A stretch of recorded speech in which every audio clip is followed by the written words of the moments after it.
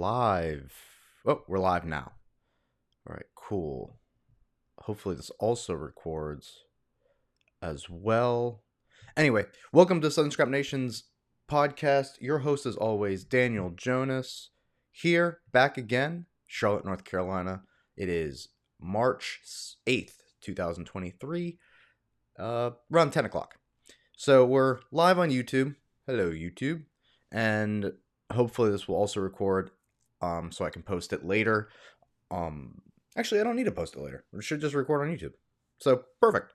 I'll just take the audio from this and you guys will be able to listen to it on iTunes, SoundCloud, Google Play, Spotify, and all those other listening apps as well. Remember, before we continue, to hit the subscribe button, because if the more you subscribe and the more people will see it, and I can bring you more stuff, and it'll grow, and we all know. Also, hit that noti bell so you know when I'm live, and you can put this on when you're working, or if you don't have any work, you can put this on at home, and you can watch me in real time and ask me questions. Possibly, I think I can answer those. We'll figure all this out. But today what we'll be going over is UFC 285 and Jon Jones's amazing performance and Alexa Grasso's awesome ability to take the championship from the Valentina Shevchenko, and anything else from that card that I saw that I like to talk about, especially my boy Shavkat. That was an awesome performance on his part, and I liked a lot of things that I saw in that fight that I wasn't completely on the train before, because I was on the there are two sides of the fence in MMA. I guess people are standing on. One side is Chimaev's the next big thing, and then the other side is no, Shavkat is. And watching Chimaev already have his, as you would say, his fight, his dog fight. We got to see that out of Shavkat finally. When the tough gets going, what happens? And then what else on that card? We can talk about Bo Nickel as well. Prospect, now 4-0, which is pretty big deal, especially if your first UFC fight is on the pay-per-view. So you're getting pay-per-view points, which is pretty cool. So should they have fast rolled him out of the Dana White Contender Series and given him a fight right away? Yeah, probably. But if I'm Bo Nickel, I'm like, fuck yeah, give me two, or sorry, give me two.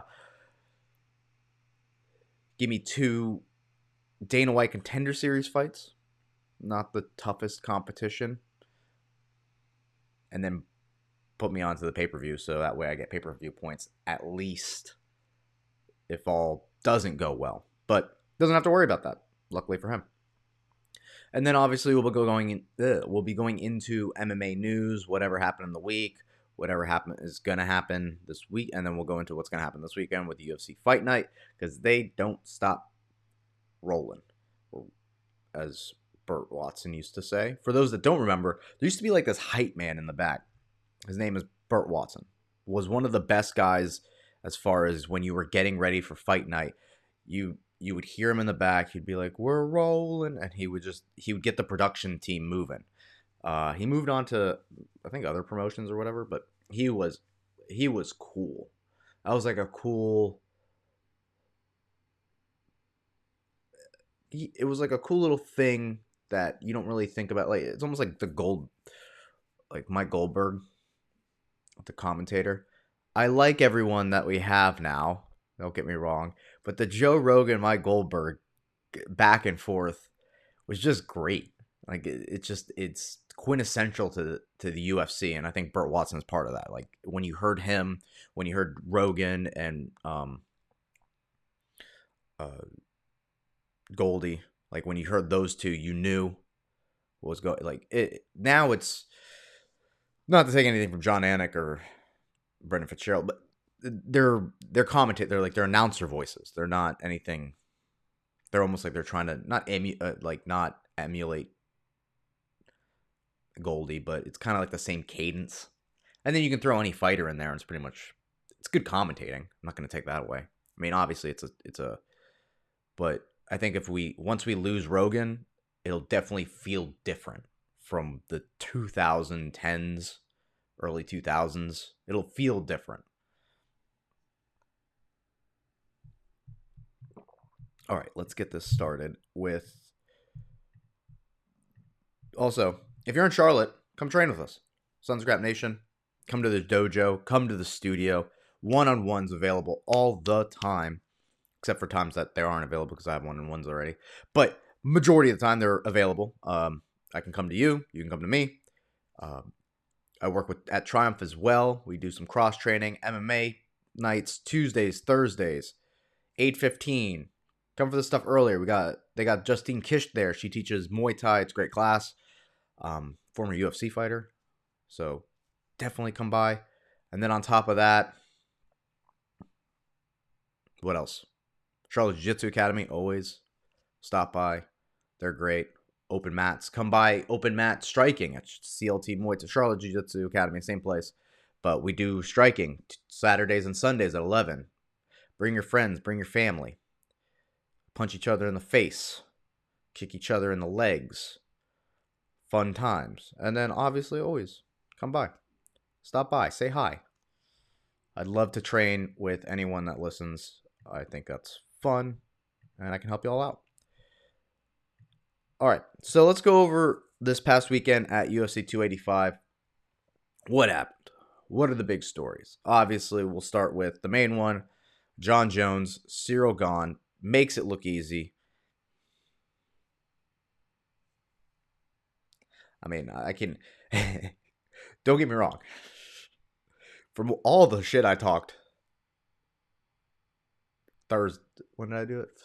Tuesday. I think I did it Tuesday.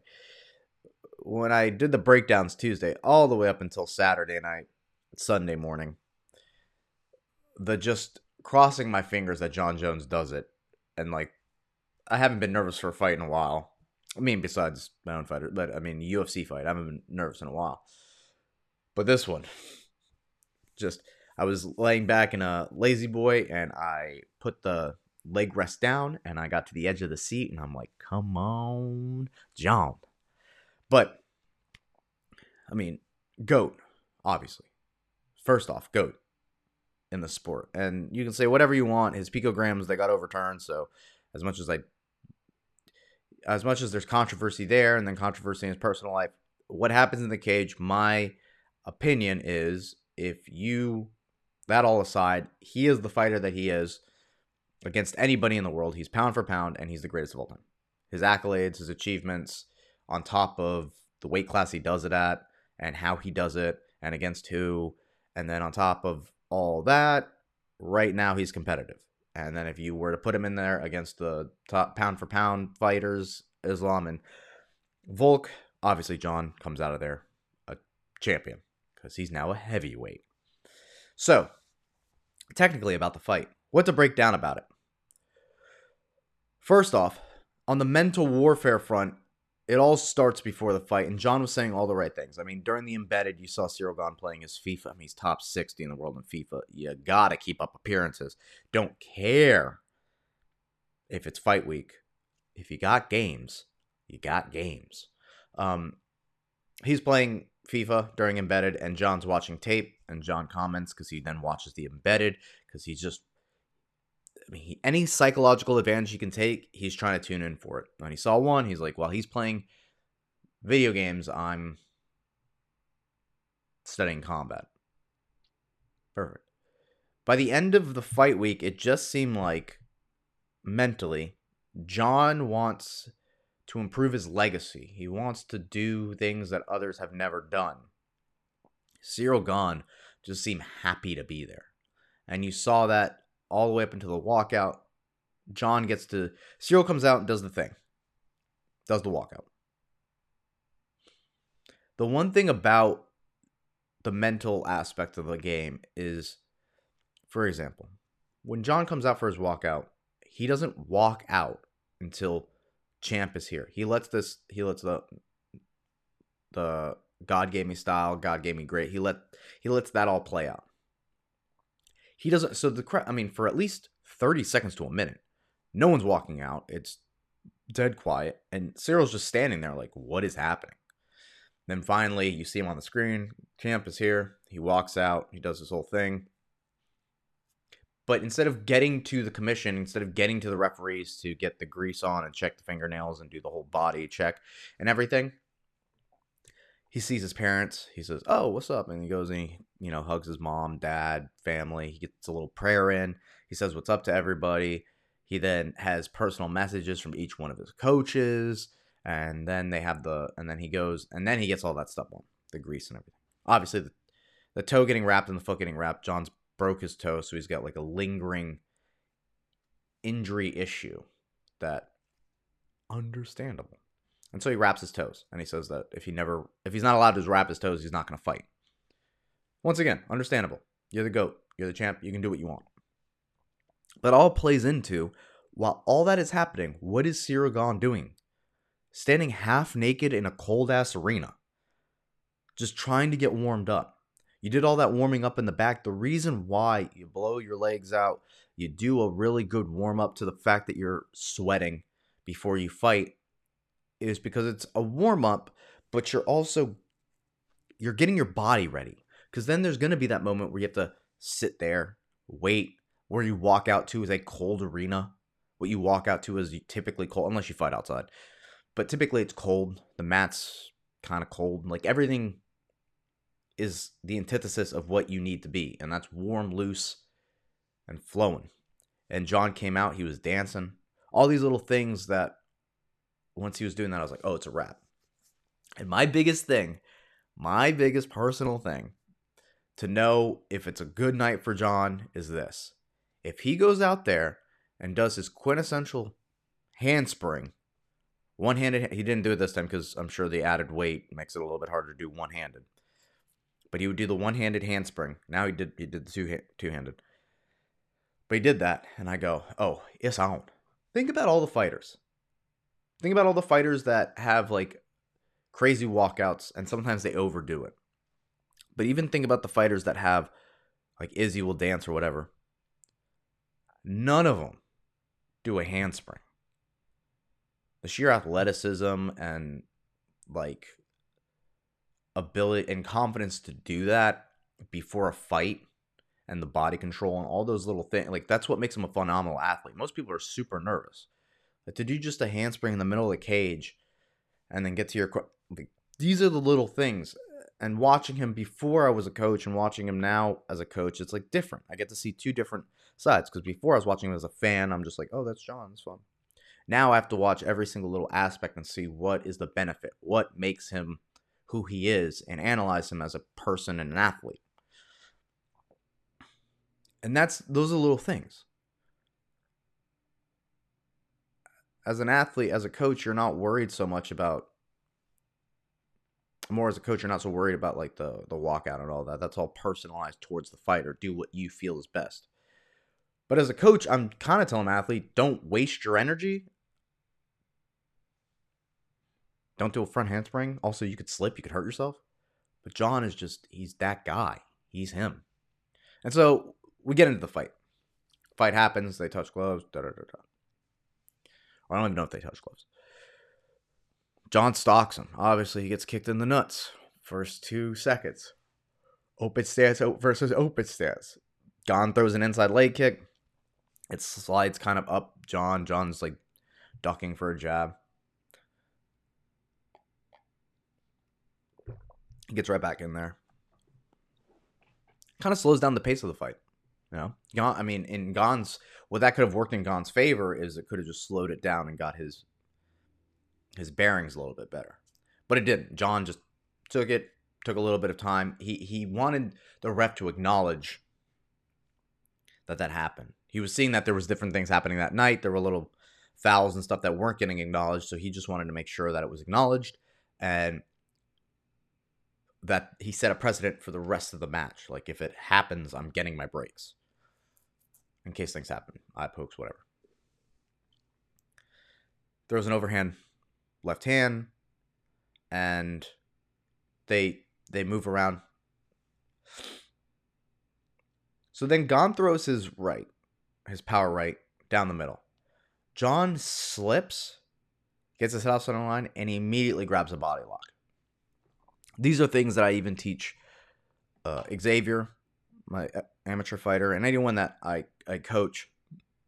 In MMA, specifically, in boxing, right? When you slip a punch, the purpose of slipping a punch isn't to slip and move your head away. It's not to pull your head back.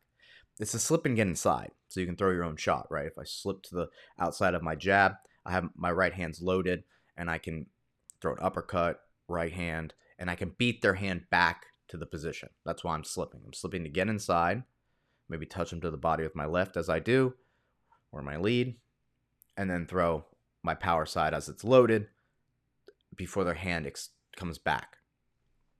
In MMA, or even in kickboxing, I can slip and throw a leg kick. There's more tools and pathways I can take. But if I know my opponent's weakness is wrestling, and I'm slipping, and I know the purpose of slipping is to close distance and get inside, why not just wrap around them? Grab the body lock, which he did, which is the most extremely powerful position. Because what your opponent has to do now with a body lock is fight the hands. And if you're not fighting the hands and breaking the grips, you're not going anywhere. So John, now being 250 pounds, drags Ciryl to the ground and does something very, very smart. He sits back on the legs when he's in turtle position. So imagine trying to stand up, especially if it's on the side that's against the cage. As you stand up, the leg that's attached to you has a 250-pound weight attached to it. You're not going to just stand up. And all Ciryl's pathway is to stand up. He doesn't have jiu-jitsu. He doesn't have like counter wrestling, if you will. His only path is to stand up. So John can be very patient and just burn him out.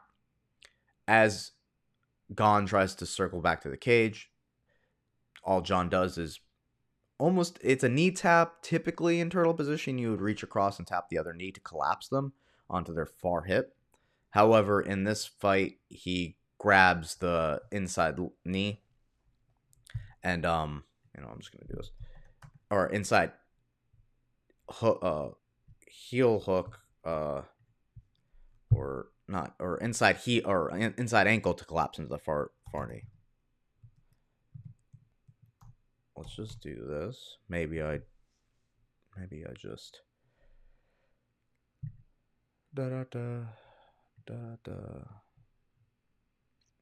So he grabs the inside ankle and tips him over. Fun stuff. And from there, it's just getting to the next position in order for Ciryl never to be able to gain his ground again. Is this even going to give me? No, it's not. It's not going to even do that for me. Maybe CBS has it. Anyway, that was also something really cool that John was doing. Anytime Ciryl would throw an outside leg kick, he would reach and throw his right hand. It is a typical MMA counter. It's exactly what you do in MMA. But for Ciryl, he wasn't used to the reach. John is able to reach him as he's kicking. And two, the act of, I'm gonna shoot for a takedown, but also not. I'm punching you in the face. Do two at one time, because it can also lead to an ankle pick if you just push their weight back. These are just little MMA tricks that Ciryl always separates he always separates his opponent, separates the game plan from his opponents, right? He forces everyone into a kickboxing match. It's not that John is going to stand on the outside and kickbox. He's going to do that gray area. He's going to fight you. He's going to throw punches as he goes for a takedown. He's going to slip a punch like you would in kickboxing to achieve a takedown. So then from there, John just works to... Not even in here. He works to... There you go. These are little small. Okay, so here, slips to the outside like I was saying. Body lock. One of the strongest positions, hands together. Ciryl starts to fight the hands, but he can't because as he's falling, he has to brace himself as he falls to the ground. You can fight the hands and then face plant, sure, or the natural human reaction as someone drags you to the ground, base out. So then from there, John collects the legs with his own legs, and then so Ciryl tries to get up, and then John laces the legs, and then John does what Henry Cejudo was telling him in that video, which John would have done anyways, but it's a good point. If you're going for the body lock, and they're trying to escape, they're trying to run as far, you're behind them, they're trying to run out, they're trying to get away from you. If that's the case, their hips are so forward, and they're trying to leave, that if you just change the angle and meet their hips, then you can essentially sink them down, just like here in this position where you just switch to a double, because they're feeding you the hips. You just have to make the adjustment and get them yourself. And now all their weight's going back. Typically when they do that, you can sink them back, but John was so low on the hips, he would have had to just shoot his hips the other way. And that's how he got the takedown. And then from there, as Ciryl is seated against the cage, because at this point, this is Ciryl accepting the takedown. If Ciryl didn't want to accept the takedown, his left hand right now, the one that's around Jones's head, would have been pushing on his head, and he would be getting his hips to the sky. Yeah, you're giving your back, but you have the cage there to nullify them from being able to completely take the back, especially if you use it to get your hips and then stripped along the side. Using the cage almost like the ground. If someone has my back, I'm using the ground to scrape them off my back and getting my shoulders to the mat and then turning and facing them. Here he's accepted. His butt's on the ground. He's not fighting anymore. All John now has to do in order to advance the position is get to the next stop. And that's getting his hips above Ciryl Gane's knees and then engaging his hips into Ciryl Gane. If my head and chest, shout out to the great Faraz Zahabi, if my head and chest are above your head and chest, I will win every scramble. And what makes the Dagestani so great is that's what they do. They get to the next position before you do in grappling, and that's how they maintain control. Remain in control or maintain control. And also from here, I can see what's happening. I can look down at my opponent, whereas my opponent is having to fight, and this is the concept of I'm drowning. Look, if we're in the water, and this is the water line, right? It's right here. It's like right at John's waist. That's where the water is. John is now alive. He's breathing. His head's above water. Ciryl's drowning. This is him drowning him. Ciryl needs to get his head above John's head. But John doing a good job, obviously, being the GOAT, has Cyryl's head pressed down. Tries to get the head choke or the guillotine choke. It's not working. But that's fine. What he does is he lets it go for a quick second. Ciryl then pops his head up to try to establish his base again. And then he's right back on it.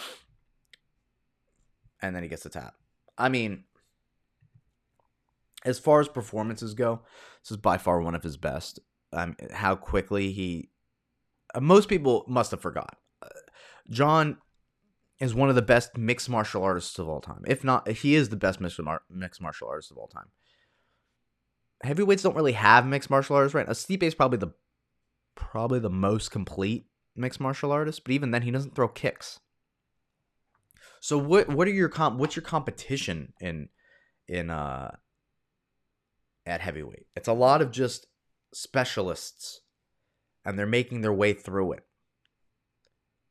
And so when you have a guy that people just don't remember, that now has fire and a passion in him, yeah, that's what it used. That's prime Jones. That's what John used to be like.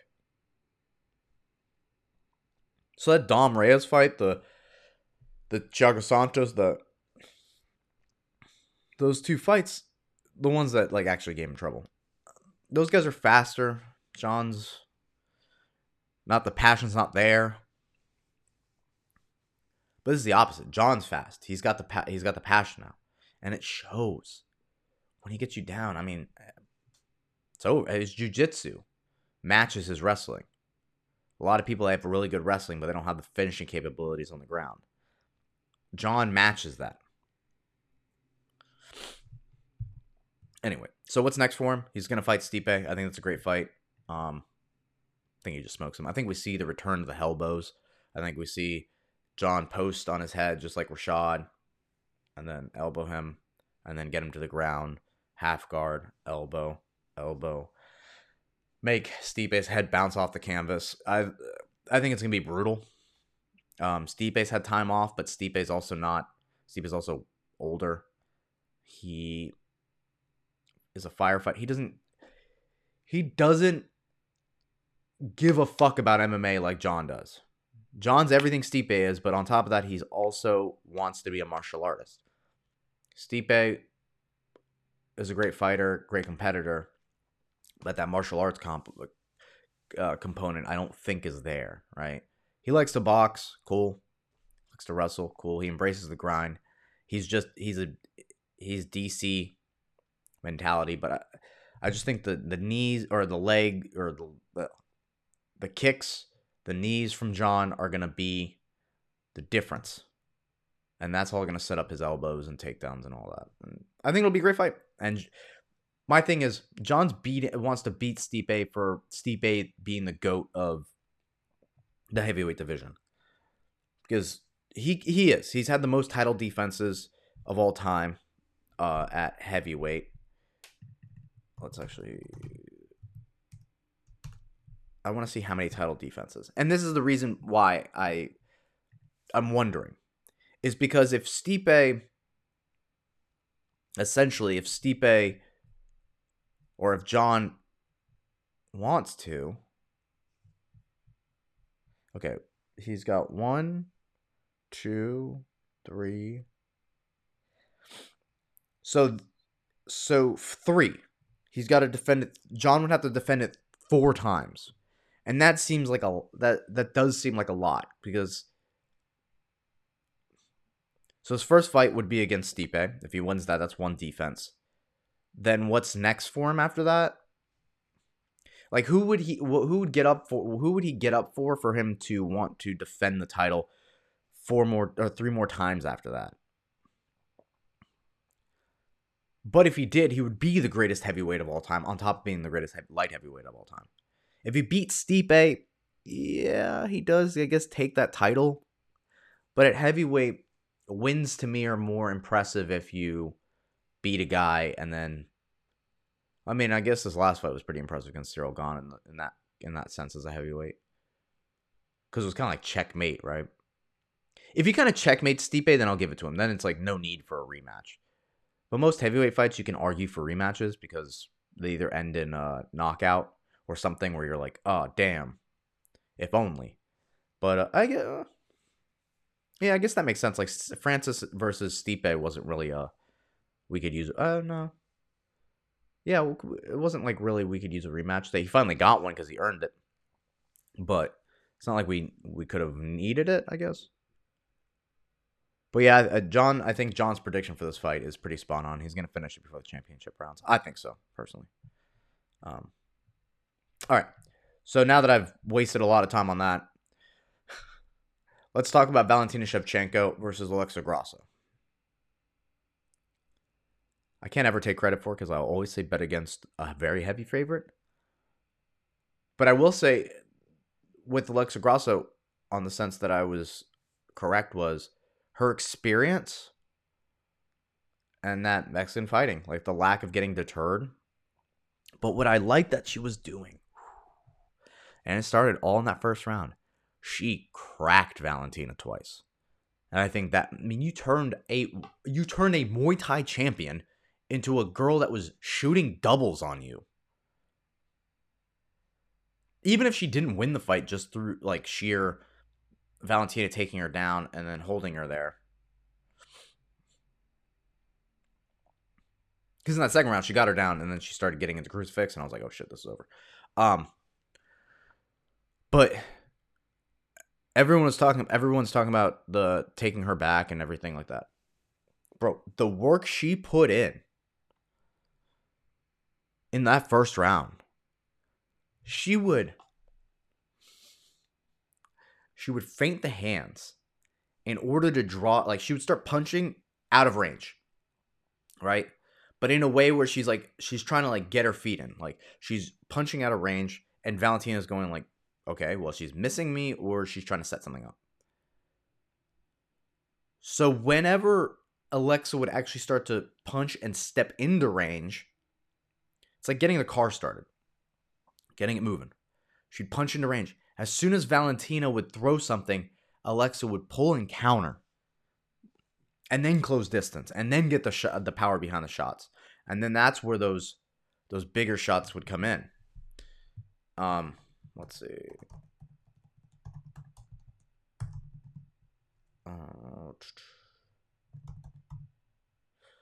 Shevchenko.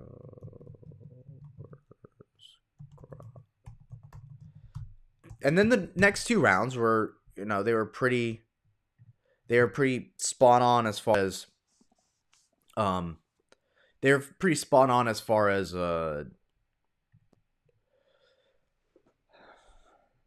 as Valentina goes. She's really got one thing. The double leg was one, but it's really double unders and then a takedown. And she gets the side control, and then she tries to get the crucifix.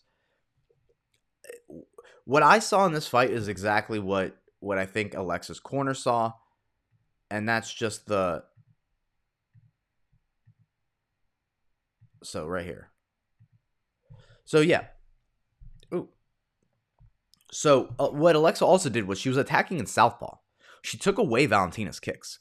Valentina's kicks are all the traditional Thai kicking, right? You attack the open side with your power side, and then it keeps their hands, especially a boxer, nice and close. If I'm Valentina, what she should have been doing to reestablish her game is then, if Alexa wants to switch southpaw, switch orthodox. See what I'm saying? Like, you're never give them that look. And then if you orthodox, right? If Valentina switched orthodox, then her power would be in her front, and then I would say throw your rear kick as an orthodox against the southpaw to set up your left hooks to the body, or your left kicks, which are now your power side, or which is now the lead side, but are your power side, is your power punches and kicks now, just from the lead side. So this is what I'm saying.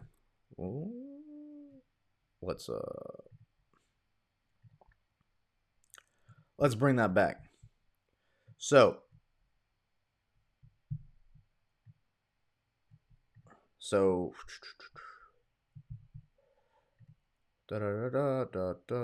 okay.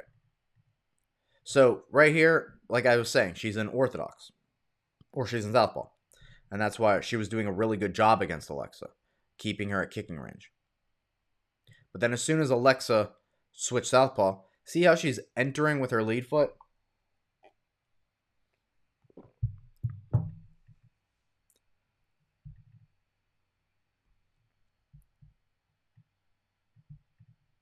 Boom. She steps through, and as she clears that distance, she could pull the lead hand down if she wants. Very, very Usman versus Masvidal. I mean, this is Usman versus Masvidal 1, and that cracked her hard.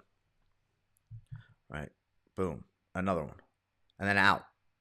Yeah, she takes a little bit of a leg kick on the way out. She uses that jab to close all that distance.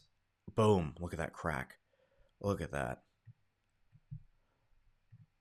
Chin to the other side. Boom. And then followed by the left hook.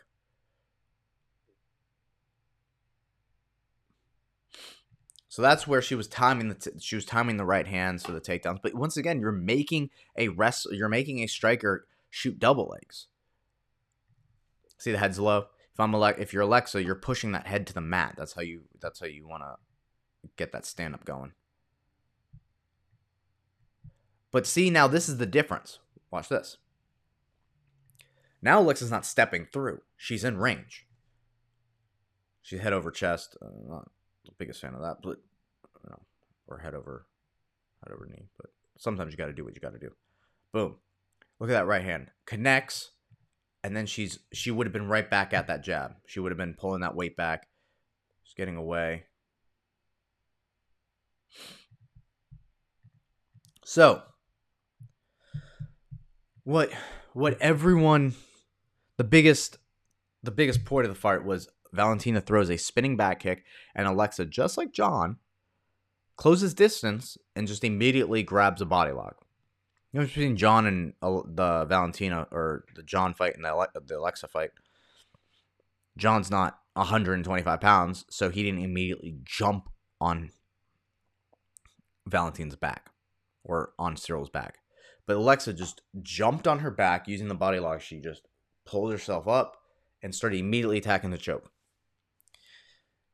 Now, Valentina didn't fight the hands at all, but with the momentum, it's the same concept. Like, Cyril could either start fighting the hands or he could face plant on the mat and get knocked out.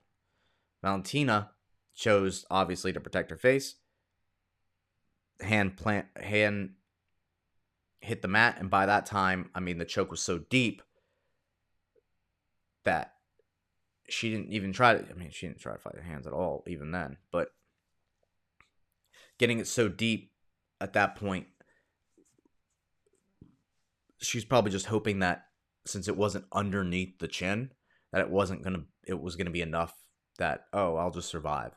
But no, once that hand starts getting behind the head and you get the rear naked choke in, it's a lack of like squeezing. I'm not squeezing my hands together. I'm not like squeezing. That's not the point of the choke. The point is, if I get it deep enough, I'm going to use my back to start pulling your head and your neck and all that. So even if it doesn't choke, the compression I'm making from pulling using my back muscles and then also pushing my elbow down, it doesn't have to be under the chin. I'm going to break your jaw. I'm pretty sure pretty sure Davi Hamosh broke someone's jaw in the UFC. Might not have talked about it. I mean, as far as his opponent might not have said anything about it, but I'm pretty sure he broke his jaw.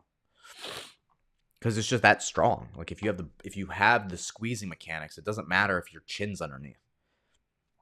And that's the difference. I think Valentina does a lot of work on how to maintain dominant on top and how to be dominant. But I don't think a lot of her jiu-jitsu's worked on, like, submission defense, submission offense. I don't think she does a lot of jiu-jitsu. Alexa, I'm pretty sure, is a purple belt in jiu-jitsu. To become a purple belt in jiu-jitsu, you have to be pretty proficient, if not, extremely proficient in the gi. And no gi, obviously, but you're doing a lot more jiu-jitsu classes, right? You're getting your reps and all the finishing mechanics, and like when someone uses their chin or whatever, that's a very blue belt, white belt thing. They're like, whatever, like, go for it. Where Valentina, I don't think she's had enough time in the submission defense, like defense world. I think she's done a lot more basic stuff,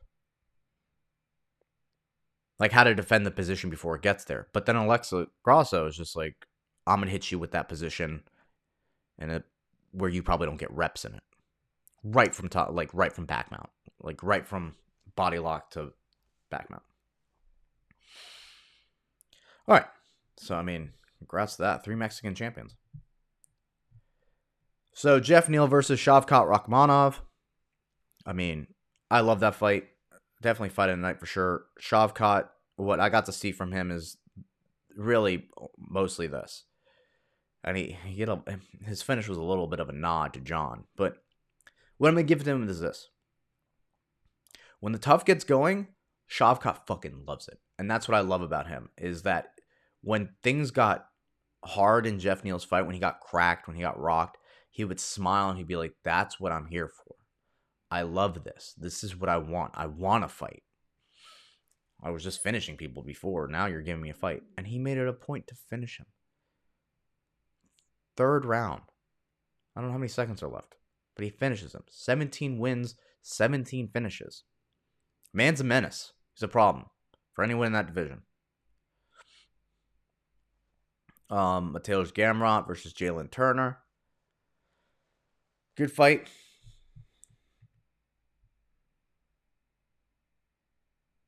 Yeah, takedowns really won him that. And then the Bo Nickel versus Jamie Pickett. Obviously, there was like a Obviously, there was like a little bit of a groin strike, and the ref, I guess, didn't see it. Sucks. And then Jamie Pickett wins by submission. Yeah, it sucks because that's the fight game. Yeah, it's awful. They didn't stop it. Jamie probably deserved 5 minutes. For all you guys out there, you know, he said he felt like he was going to throw up. We all know if it gets hit hard enough, you want to throw up. So, I get it. Just a shame, you know? It's a shame. It's a shame. Other than that, Cody Garbrandt back in the winning column, and Dricus Du Plessis beating Derek Brunson. I want Dricus versus Paulo Costa bad. He says he doesn't want that fight, or like Paulo lost his chance or whatever, but it's like, give me that fight, bro. Give me it. All right, before we get into this, let me go ahead and check out. Okay, perfect. Oh, perfect. Perfect. Right on time. Doing a lot of Jerry Seinfeld impressions right now. What's the deal? God.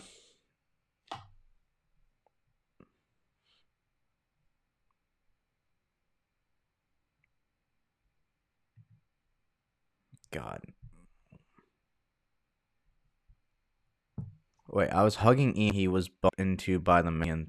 Thought I was also hit. We were so close to go. The man wants to fight Ian, and I'm asking, does he know who?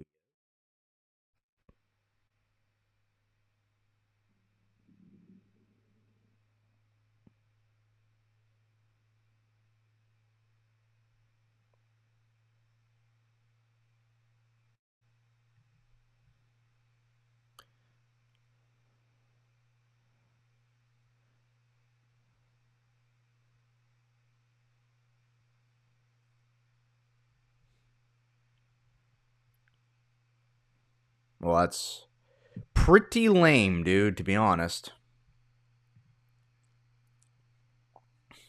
It's a pretty, like, lame story, I'm not gonna lie.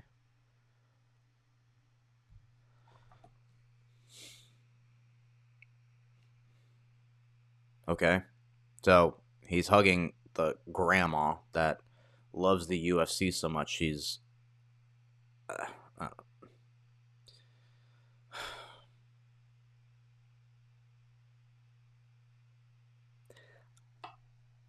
I get fans are great. And I get she's a loving old sweet lady. But why? You know? I get she's an old fan. I get it, dude. I understand the marketing potential behind that. Like, oh, look at this sweet lady. She loves UFC fighters. She's at the PI every day waiting outside with signs for every single one of them to take pictures with.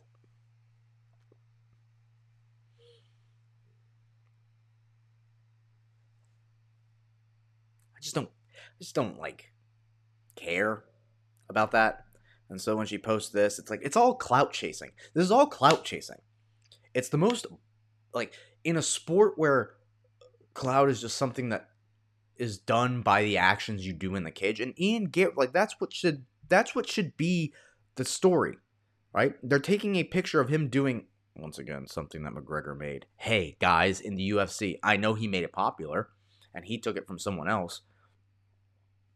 But do something. Be your own person. Be creative, right? Obviously, there's inspiration that Conor took from, I think Vince McMahon was the one that did the noodle arm thing, the millionaire walk or whatever. But then he did it, and then all the football. But it's like, either come up with your own thing or take inspiration from something else. I'll at least give it to Izzy. Izzy's not the first one to like the anime stuff, but at least he's creative. At least he's doing hand signs. He's writing a death note. Like, if you get it, if you know, you know. But Ian Machado is an Irish dude doing the Irish thing. It's like, dude, we've already seen. He's an Irish guy with girl tattoos. Like, we've already seen that. Not the girl tattoo, but we've already seen the Irish guy doing that. Do your own thing. Also, not really that Irish. Lives in Florida. Trains in Florida. Not. Mom, I want to watch Conor McGregor. We got Conor McGregor at home. That's what I have from this. He will be more agmatic. I'm trying to think of the word, but point being is I'll get on that hype train. I'll get on the Ian Machado hype train. I'll get on all that. I'll do all that. His performances are great. But once he finds his own person, because right now he's trying to be the Irish guy, he's trying to be the Conor McGregor, like he's trying to be the dad guy, like he's trying to do all these different things. You got to be your own person, otherwise it's fake. All that looks fake to me, and in a sport where being fake isn't worth anything, I'm not gonna get on the hype train. I'm just not.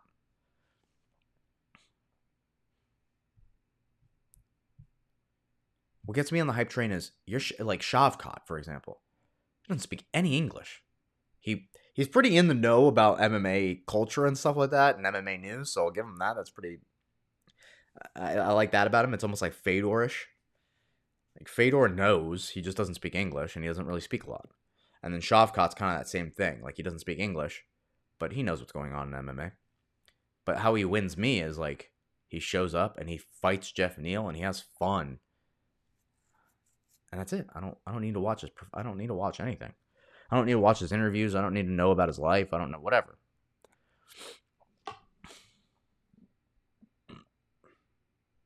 Ooh, Miesha Tate returns versus Mayra Bueno Silva.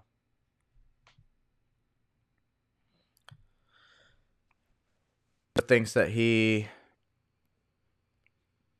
I agree. He needs time. He's only got 4 fights. He needs time. What, you're going to start fighting the middleweight top guys? No. He's even calling out Chimaev. And he says he's going to like make it look like, what? What are you talking about? There's like a mentality that he also has to build. Wrestling mentality is great, but there's a fight mentality you also have to build as well.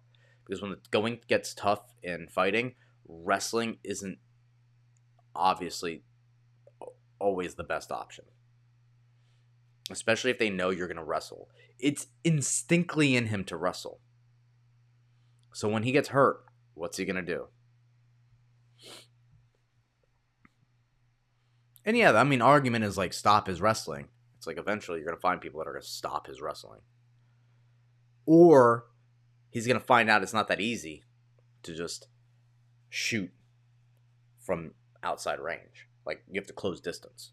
And in order to close distance on somebody, think about the people that you would have to close distance on.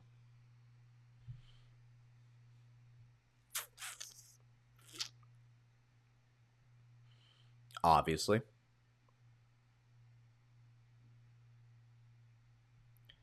Merab details altercation with Petr Yan. What? Yeah, Akira.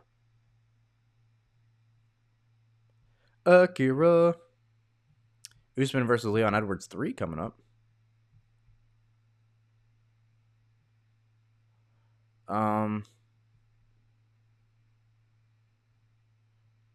If you don't watch me, you should at least watch Dan Hardy's War Room.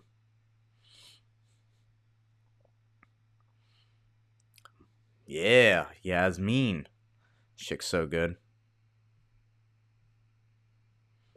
Jiri Prochazka versus Jamal Hill will be interesting.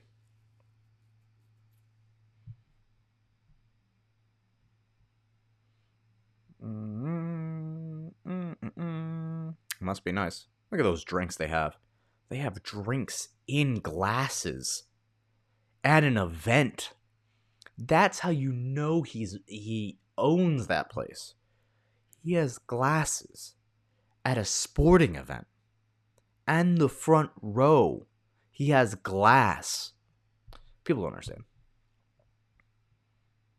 Yeah. You may bring in some viewers. You may have some YouTube followers.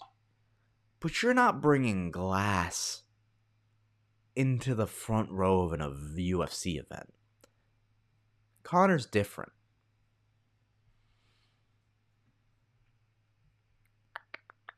Kron Gracie returns against Charles Jourdain. It's a great fight. And also, shout out to Charles for getting that fight. It's actually a really hard fight for Kron Gracie. A really hard fight. Surprised I actually gave it to him. Meet the 3 fighters signed by the UFC in February. Kevin Lee, who might fight Tony Ferguson too, which is kind of cool.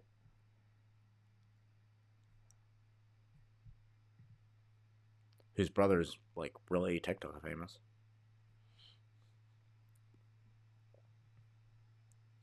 The other thing to break down is the Jake Gyllenhaal thing. Jake Gyllenhaal had a fake fight before the fight, or in the middle of the fight. Oh, we'll see what that movie's like. That dude is wild. We'll see what that movie's like. Jay Huron, for those that don't know, was the antagonist, the bad guy in that, in the fight, who was a former UFC fighter and fought Tyron Woodley. He's most notably known for that Tyron Woodley win.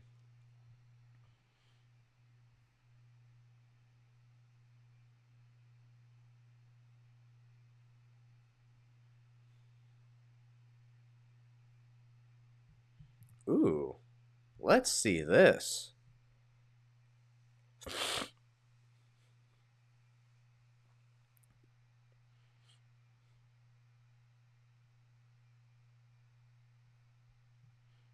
Yeah, so Jamal Hill's talking about making money as a fighter. Yeah, for like quote. Yeah, for like right now, I'm building bridges. His answer. You know what I'm saying? I ain't nobody like that. I really like, regardless of anything, regardless of the confidence I have in myself inside the cage, I ain't nobody like that, bro. I'm just another motherfucker for real. So I don't go out there thinking like even the influence I'm realizing right now. Okay, unquote. That's a lot of nothing. Okay, his plans. Quote, so like I could talk to some people, but I don't know much people are really going to listen. So I don't know. For the most part, as far as the fighters go, I just try to be cool, get everybody to talk. You know, I'm open. I'm an open person. Okay. Never mind. I thought there was gonna be more to that, but that's just a whole lot of nothing. Okay. Never mind. All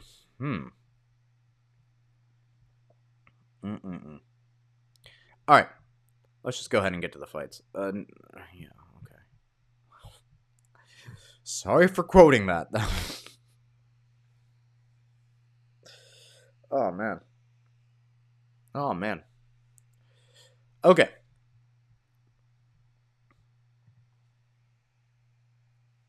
So, fights to look out for.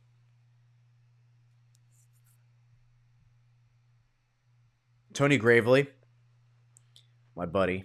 Tony's fighting this weekend against Victor Henry. Both a lot of experience, Victor and Tony. 22-6, and then 23-8. I'm always gonna root for my buddy Tony. I think his wrestling, his hands are phenomenal. Bruno Silva's back to fight. Oh no, different Bruno Silva.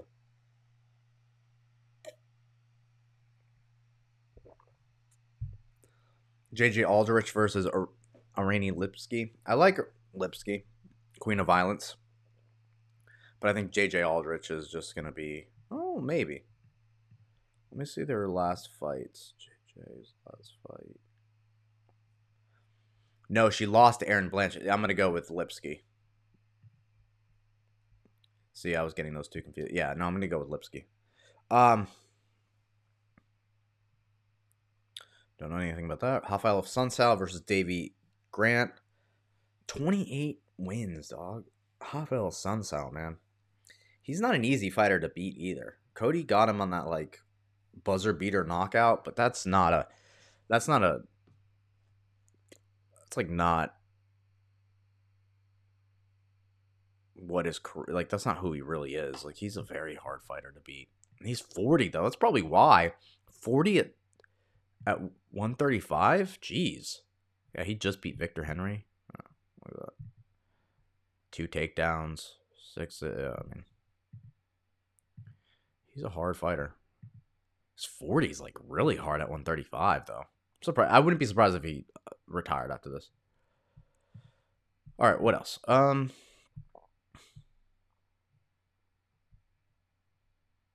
Said Nurmagomedov, the next Nurmagomedov. Fucking obviously, that's the guy I think is gonna win. Ricardo Ramos versus Austin Lingo. I like Ricardo Ramos, except when he fought Adrian Yanez. Except when he fought Yanez. Wait, did he fight Yanez? Or am I thinking of someone else? No, he fought Yanez, right? I might be thinking of someone else.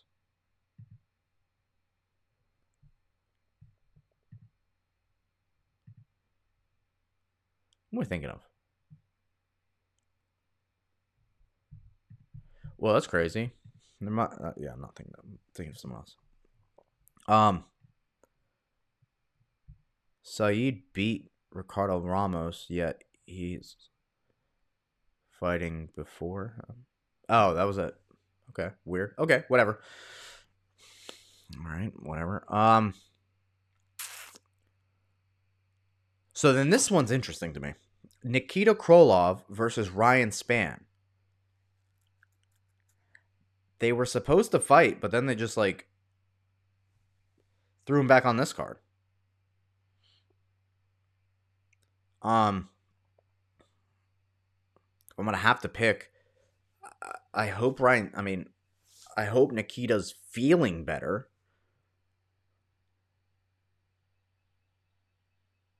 You know?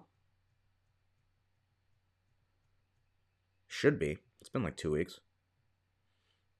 I'm still gonna go Nikita on this one because I think his striking is just, and his finishing. I think his striking is just a little bit more tuned in. You know, he has intention behind what he does, and he's got more versatility, more variety in his striking too. Alexander Volkov versus Alexander Romanov, a battle of 2 Alex Russian dudes. But 2 completely different fighters. One is a wrestling bear, and then the other one is a striking Drago-looking character, right? Drago with kicks. I want to say Alexander Romanov with the win because of the wrestling ability. And the only person to beat him was Marcin Tybura in a decision. But he still got takedowns on him. I think he's going to beat Volkov on that. I mean, being younger too. Tom Aspinall got the submission on him. He's not going to sit there and stand and strike. He's going to mix it up. It'll make Volkov like hesitate a little bit more.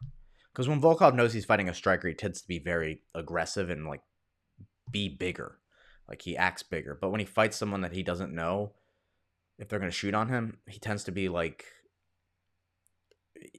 fight like a long, lanky, tall fighter, but tries to keep distance and stays on the back foot. All right. So in the main event, Petr Yan versus Merab Dvalishvili. 2 hammers fighting each other. So the question is, who's going to be the nail? From what I've taken watching these guys fight, and I just recently watched some of their fights, I've seen Petr fight another hammer before, and he comes out being the bigger hammer. I've only seen Merab fight nails, right? Everyone that he fights, Jose, and even then people thought that Jose won that fight. The Marlon Moraes fight. What was the other one that I remember?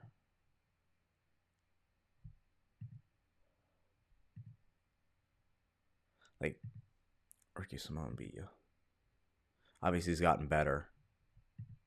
But still.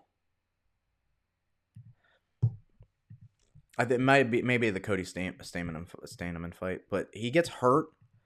Like, especially in the Marlon fight. He got hurt and comes back. With Petr, that's not going to happen. And also, I think let me finish on that point. With Petr, it's like he's going to hurt you. You can try to wrestle him, but he's going to just keep hurting you. And he'll use jiu-jitsu.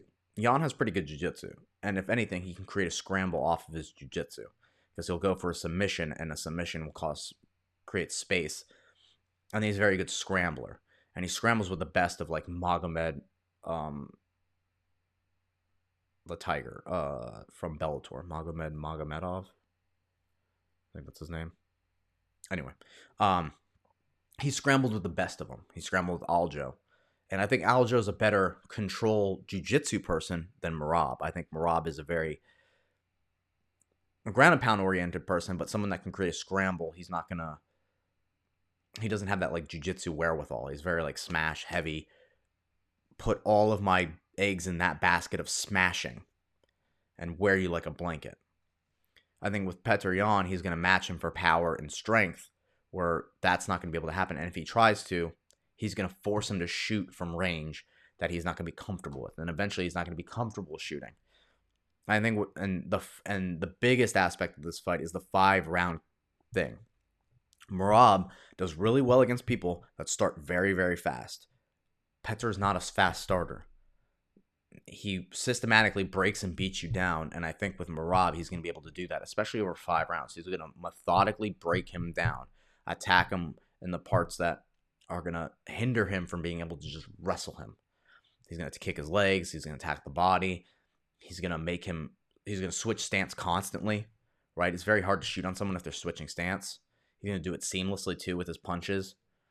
That's another thing that Petr does very well, is that he'll start punching and he'll switch stance. So that way, when you're waiting for that, I'm going to just shoot on when he throws that cross, when he's throwing his jab and then he throws his cross, brings his weight back, or vice versa, throws his cross, then his jab, then, steps through. Whatever the shifting of his feet are, in those moments where you're like, oh, I'm going to just wait for the cross and then shoot in, it's not there anymore. It's going to cause a lot of problems for Merab. And I just do not think... That's the other thing. The whole mental aspect, the reason why I think Petr's he's the uncrowned champ in my opinion. The mentality, dude. He's from Serbia. And I know Merab's from Georgia, but he's from Serbia. And he still hangs in Russia and where he's from. Merab moved to the States essentially. He goes back home and all that. But Petr is still that guy. He's still the cold, calculated killer. He's not going to quit. The style doesn't make him want to quit. It just makes him want to punch him in the face harder. And that's why I think Merab's going to win this, or Petr's going to win this fight, is just, I think it's the lack of quit in him, and I think it's the ability to just stay in that pocket when things get tough and catch counter. The catch counters. I mean, that's how Merab got caught against Moraes. He got caught in that gunsling thing where they both threw and Marlon hit him off the better angle with the left hook. And I think those are the little things. Petr has he's got the master sport in boxing. He trains in Thailand. But at the end of the day, it's that hard nose, no quit, buzzsaw mentality. And as much as Merab wants to steamroll through that, I think it's just very sloppy and not as technical. And I think that's going to cause him a lot of problems. Well, that's all I have for you guys today. Hope you all enjoyed today's episode. Once again, remember, hit that noti bell, hit that subscription. Come train with me, SouthernScrapNation.com. Southern Scrap Nation, Charlotte, North Carolina. You can also reach me on my Instagram, Facebook, anywhere. Daniel Jonas, you know me. Hope you guys enjoyed today's episode. If not, write a comment, leave a review. Either way, press the like button, press the dislike button, whatever. Ratio me, I don't care. I'll be back after this weekend to break down the next weekend's fight card and to break down what happened this past week or this coming weekend. All right. Until then, enjoy. Peace.